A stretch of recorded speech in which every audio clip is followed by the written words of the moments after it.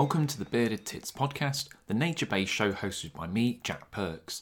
Each week I'm joined by a guest from the world of wildlife television, art and science.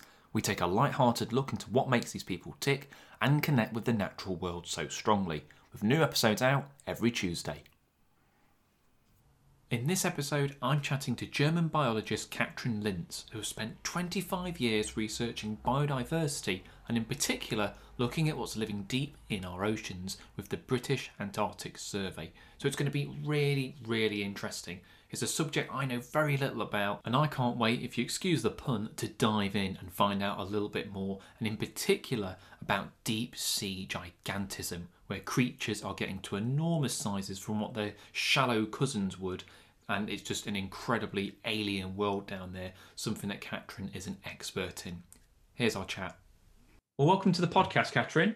So thank you, Jack, for inviting me to talk to you today. No worry. Am I getting your name right? I'm terrible with names. Is it Katrin? Is that what you prefer? Yes, it's fine. Yeah.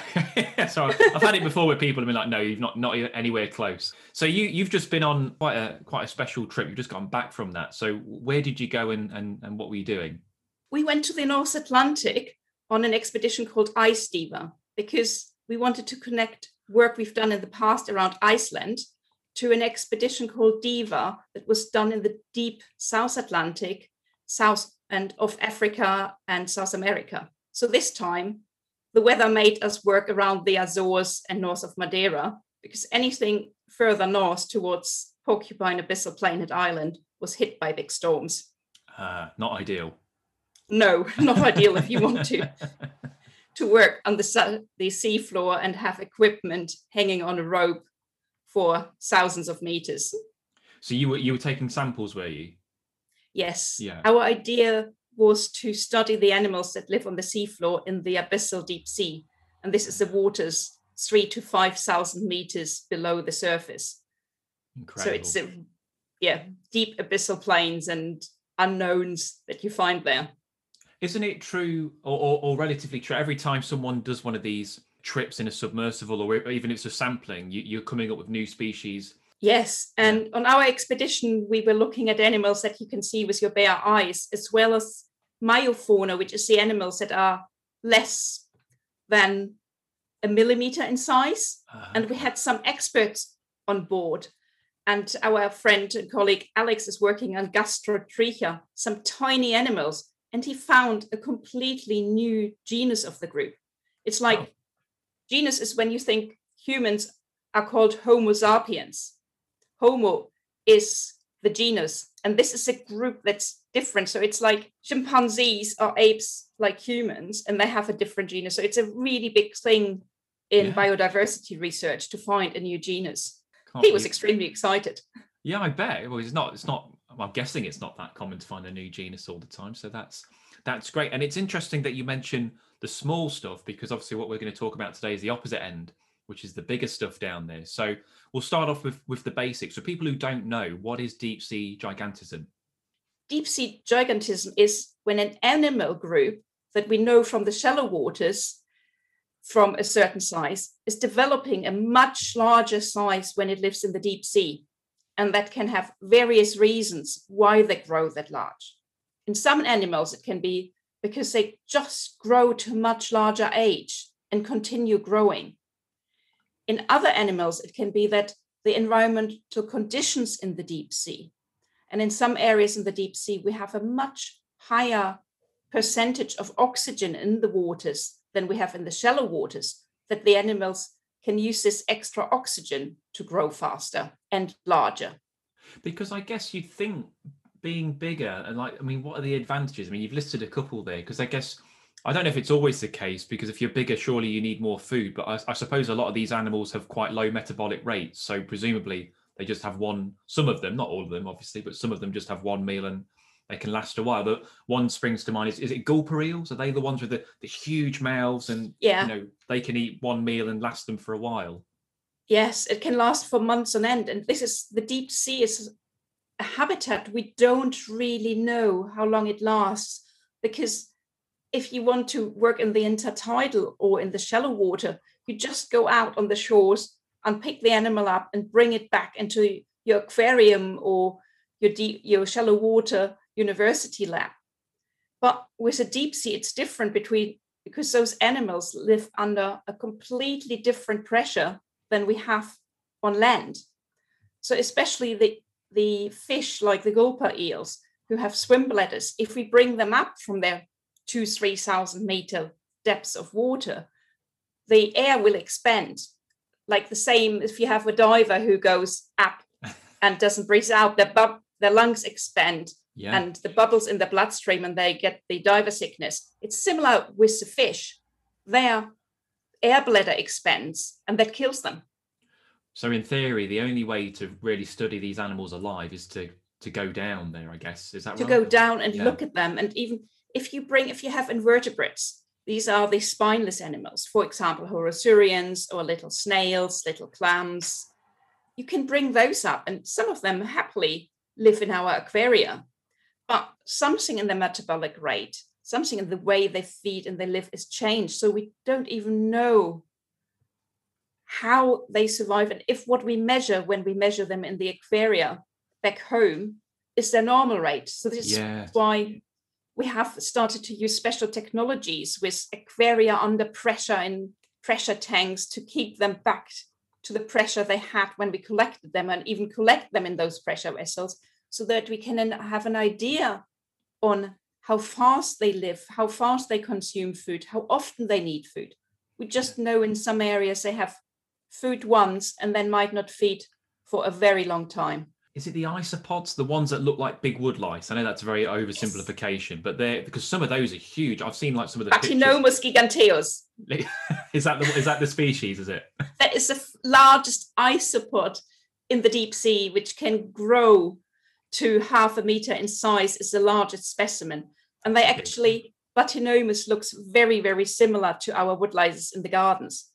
And isopods are brilliant because it's a group of species that brood the youngsters. So the females on their legs, when they become fertile, grow special plates underneath their legs that form a brood pouch. And this is where the eggs are being stored and where the youngsters develop until the youngsters can crawl out. And even when they are young and want to be protected, they go back into mummy's brood pouch. So almost similar to a kangaroo. And this is in an invertebrate. I was going to say, you don't hear about parental care in invertebrates very often. So that's really... No, the isopods or the pericarite crustaceans, the group the isopods belong to, all do that. And it's very fascinating. And when you have a little Bathydomus, when it is hatching out of the egg, it's almost 5 centimeters long. So it's longer than the largest isopod we have around the UK shores. And that is the baby. Yeah, it's crazy how big some of these things get. I suppose the most famous examples are giant squid, aren't they? And people, popular culture and whatever is branded. I remember for a long time, being in wildlife filmmaking, no one had filmed one alive. And then I think maybe in the last 10 years or so, people have caught glimpses on camera. Go on, sorry. It was a collaboration between the Japanese who wanted to film the giant squid and American scientists who thought that the squid is an optical animal. They have big eyes, so we know they are using some of the bioluminescence in the deep sea to hunt. So they developed this light-emitting ball that they called Medusa. And when Medusa was taken into the deep sea and they had ROVs or submarines around it to monitor, they suddenly then attracted a large squid first and then one of the giant squid who they filmed live for the first time. Stunning. It's like we get tiny, tiny glimpses, and it's more a chance. It's with this new technologies going into using the senses those deep sea giants have, which we're just starting to realize what senses they have. We can go down, track them, and see how they actually look and move in life. Because before we only knew them when they had died and washed onto shores or by accident being hooked up on a fishing gear. Am I right in thinking they've got the largest eye of any animal, giant squid? Might well be. It might well be, yeah. I'm sure I read that somewhere. And of course there's the slightly lesser known cousin is colossal squid, aren't they? I suppose once you've used giant, you've got to come up with a better name. So someone had to think of that quite quickly. But I think colossal squid are not... They're not as long, but they're heavier, aren't they? They're still a very big, gnarly-looking squid. Yeah, I think the colossal squid size-wise are similar, but the colossal squid has a larger body and shorter arms. Right. And this is why it looks stockier and shorter, but it's still gigantic. Yeah, they've got hooks, I think, on the tentacles as well. I remember reading somewhere. Yes, they have hooks on all the tentacles, going from the tip of the tentacles all along them to the main body. And all of these hooks, they can be quite big. They are twistable. So they can turn them 360 degrees. So they are very, very flexible. And if they find prey, or if they find their food, because it's hard to find food in the deep, they can really latch onto it and holding on. Wow. You don't want to come close. No. I think, if someone gave me the choice between a shark and a big squid, I'd take the shark any day. I wouldn't want to tangle with I agree with you completely. Yeah, it's not something that I would want to encounter. Well, I would. I'd love to see one, but maybe not one with scuba gear on. You mentioned earlier about sampling the creatures. So how do you go about sampling them? How do you catch an animal that is thousands of meters down in this deep sea? Well, we have different ways nowadays. The old-fashioned way is that you send equipment down on a long steel wire, and then you have what we were using is something called an epibentic sledge. It's 1 meter wide and 3 meters long, and has a very fine mesh net at the end. So we collect the tiny animals that are, as I said, between 1 millimeter and 3 centimeters. Or you send kind of fishing trawl down that is 2-3 meters wide and has a net of 6 meter length with 1 centimeter mesh size. And it's weighted, so it goes down to the seafloor. You trawl it along. So this time on the expedition, to get one of my nets back, it took 7.5 hours between the equipment leaving the ship and coming back. Wow. And then you see the sample you take, and then you need to wash it and clean it and sort the animals. Or you send a grab down, so something that goes into the seafloor, grabs, penetrates it, and brings it, almost like the digger shovels that you see on the building sites. And it comes back with a part of the sediment, and then you see who lives in the sediment. And the modern technologies are the submarines or the remote operating vehicles, where you send, especially I've been on expeditions where we used remote operating vehicles to go down to the seafloor and find the animals and then pick visually on who you want to collect. And then you never know what you encounter on the way down. No. Do you ever come up empty-handed? Is it pretty good success rate, or do you ever, do all that and then nothing comes up? When you go down and send something down, something will come up. Yeah, okay. Something will be there, and it might be tiny. And you have different areas where you have a lot of life in the surface waters. At some point that will die and go down the water column and provide food for the seafloor. And if you have a lot of food on the top and a lot of life on the top, and that sinks down, you have a lot of life on the seafloor, because the animals need food.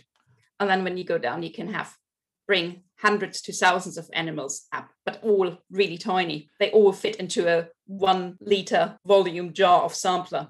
This time we had stations in this abyssal area where you have those big blue areas of clean water, where you don't have big phytoplankton and zooplankton masses in the upper water. So you have less food on the seafloor.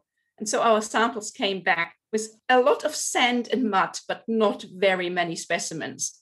So each of those is very valuable to us. And what kind of depth would you say deep sea gigantism starts to become more commonplace? I mean, I guess it's hard to quantify it exactly, but at what depth are you seeing animals starting to adapt to living in kind of darkness and that environment? This is where a hard question, because you can have really gigantic jellyfish see them in 200-300 meter water depths, but they can also occur the same species in 1,000 or 1,500 meter water depths. Right. So often it is when you go off the continental shelf break, which is deeper than 200 meters, that we come into the deep sea. And then you can encounter those gigantic animals. We have one exception on that, and that is the Antarctic, where it's very cold and you have a high amount of oxygen in the water, where you already can find these gigantic animals in groups in the shallower waters. A good example are the sea spiders in the British shores. They are tiny. They are about 2-3 centimeters maximum in size, and their legs are as thin as one of the thinnest sewing needles you have. If you go to the deep sea, you can find some that are as big as dinner plates. From their leg span can be 45, 50 centimeters.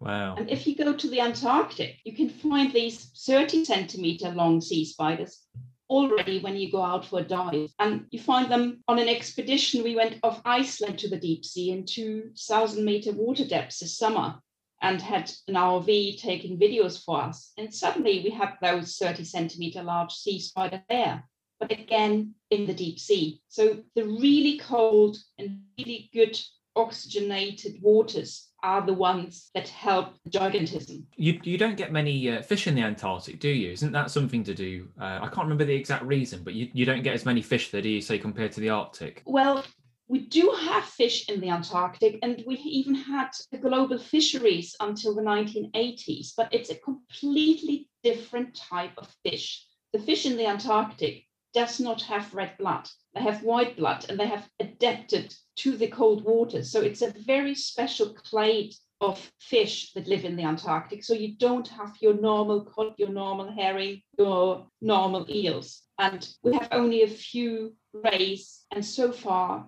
no sharks have been found in the Antarctic. Did you say their blood wasn't red? No, their blood is white. Wow. And because of the high oxygen in the waters, they don't require the hemoglobin, our red blood cells, as we need, or the fish and the animals need them in the other waters. That's incredible. So, yeah, it's one of the really special adaptations the Antarctic animals developed over the 23, 30 million years they have been disconnected from the southernmost continents. And within that polar front, that fast-moving ocean circle that keeps the cold in the Antarctic. Am I right in thinking these fish have some kind of antifreeze in their blood as well? Exactly, they have antifreeze in their blood. Yes, that's the special Antarctic ones. And so we do have them. We do have fish in the Antarctic, and in certain areas, they seem to be quite common as well. But it's very different fish from their taxonomic ways, from their systematics, to the fish we have in the Arctic or in our British shores. Very, very specialist species. Yes. And I guess it's amazing when you think about all these weird and wonderful things, fish with clear antifreeze for blood. And there's all these things that prop up in urban legends and whatnot. And one of the things I read online was of something called the blop. Yes. I don't know if you've come across this, but I guess the for people... hydroacoustic sound. Yeah, so for people who maybe aren't familiar with the bloop, can you just say, well, we don't know what it was, but can you kind of just explain a little bit about it? Yeah, it's when you have, I say in the 80s, it became really familiar to listen to the song of the whales and the song of the humpback whales. It was the first times that even the normal audience were able to listen to sounds in the sea and recordings, and you could realize whales are talking to each other. And at the same time, especially the military, were recording sounds. And anybody ever watched Hunting Red October will hear that you can identify certain animals or machinery by their sound. And then there was this bloop, this weird hydroacoustic sound recorded that nobody can explain what it is. And we have no idea what it is made from. It doesn't sound human-made. It sounds it's produced by an animal, but we don't know which animal is producing the sound. Because it was incredibly loud as well, wasn't it? Yes, and at a frequency that they say it's something large, but we have no idea. And this is where you compare it with the recordings of the blue whales, of the minke whales, of the orcas. We know of so many sounds different whales do. But even in recent years, new whales have been discovered, and we have no idea how they communicate. So the bloop is one of the big questions that is still open to discover. And I think that's one of it's probably one of the things that drives you to keep going out and exploring, because there's so much to discover. And I love that. Yes. In all, like, we don't know exactly what it was, but chances are some big marine animal deep down there is making a very large noise, which is a little bit exciting, I think. Yes, because we started growing up as children knowing about these moves of the giant squid and the giant kraken, which had gone for hundreds of years through the myths of the seafarers. And then hundreds of years later, for the first time this century, we were able to see one with a camera. So we have huge animals that live in the deep that we don't know that they are there. And it's just the large ones. And then you can estimate how many small animals we don't know about. We have so much water around the Earth and so deep waters. And when you are there, even in a submarine, you can only see about 2-3 meters to your side and 5 to 10 meters to your front. So you have no idea what is around you. It's not like if you go out and walk in a forest, you can see for dozens of meters. If you're standing on a hill, you can look out for kilometers. In the deep sea, you can't. So we can be missing so many spectacular animals that are there.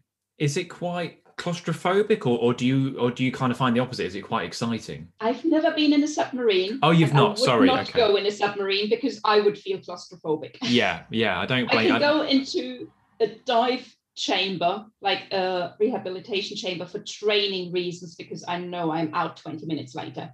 But I wouldn't go for hours on end in a submarine.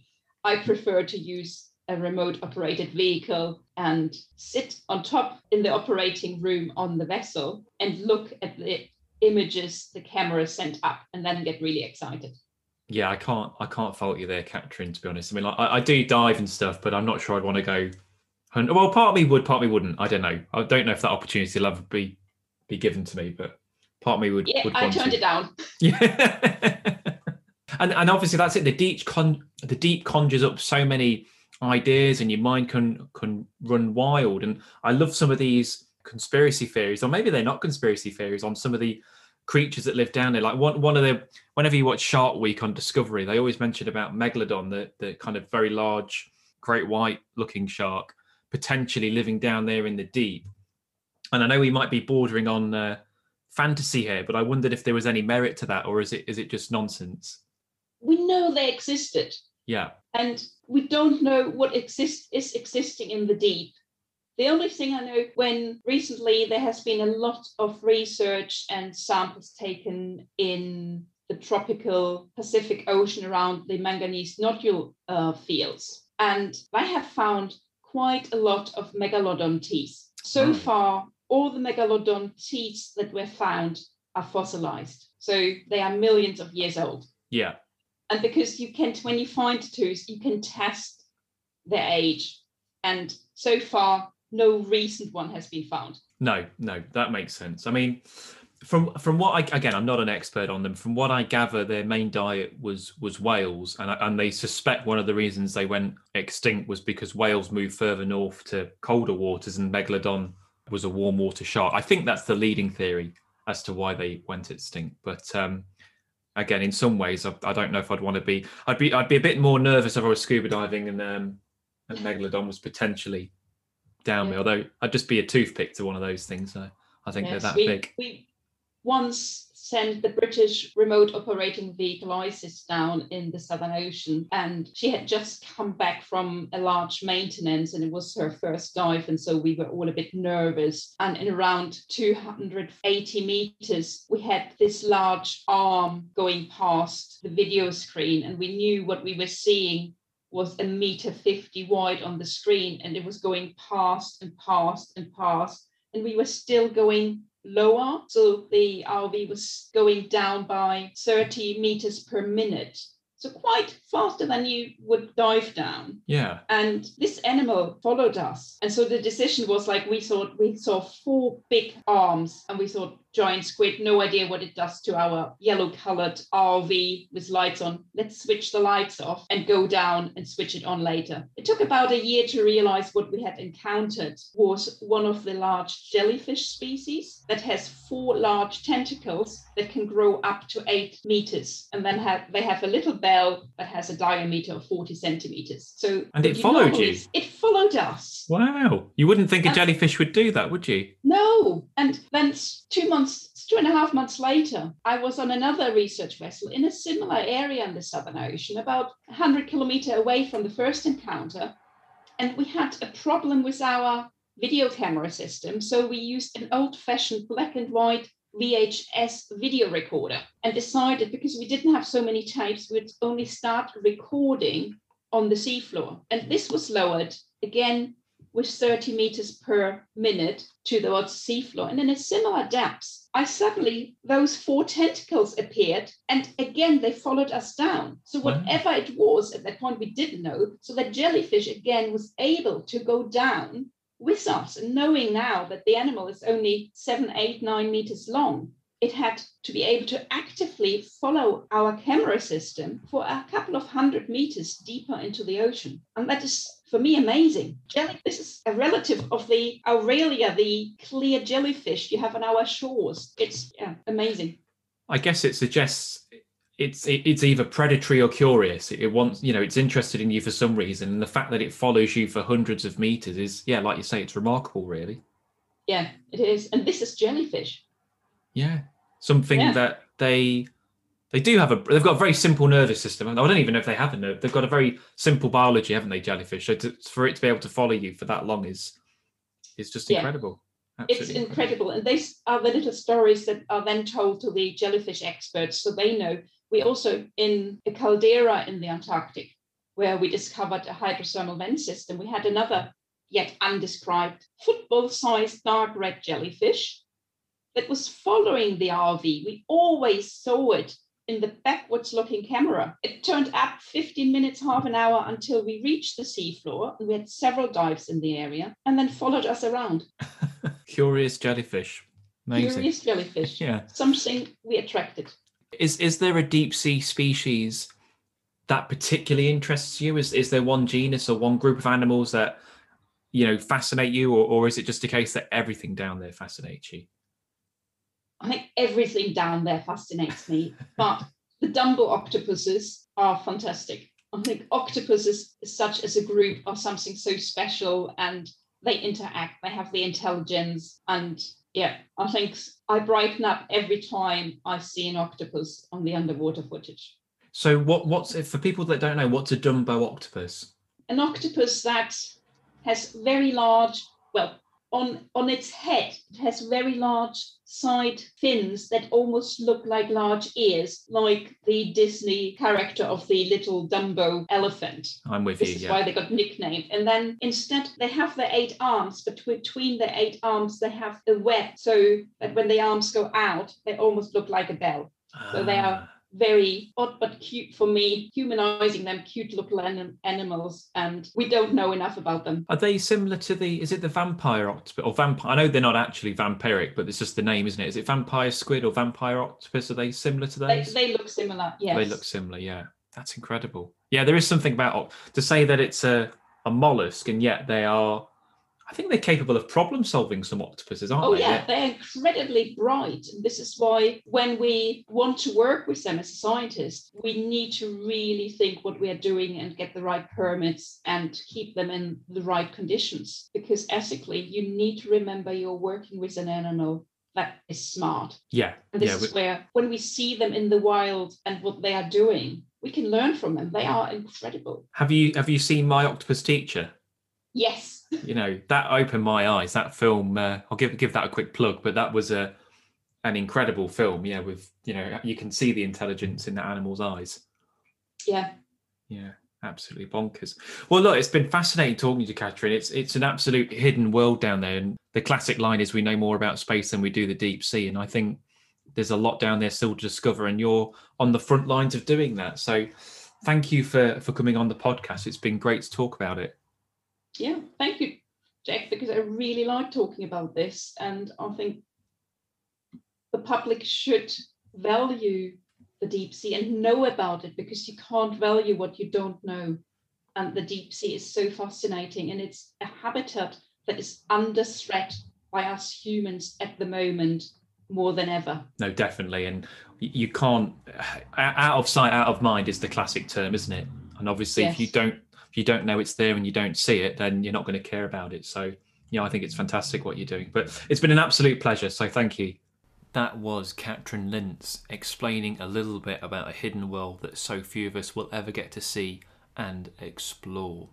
Hopefully you've enjoyed today's podcast. Next week, I'm going to be interviewing Adrian Brown, who is a lecturer at the Marine and Natural History Photography course down in Falmouth, the one that I used to be on.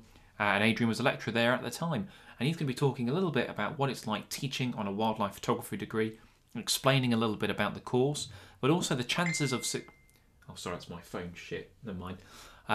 Explaining a little bit about the course, what the chances are of making it after the course, how to apply for these kind of things. So if you're thinking about going to uni, or maybe you're just about to leave uni, this should hopefully be a really useful podcast for you. This has been the Bearded Tits podcast. I've been your host, Jack Perks, and I'll see you next week. Cheers.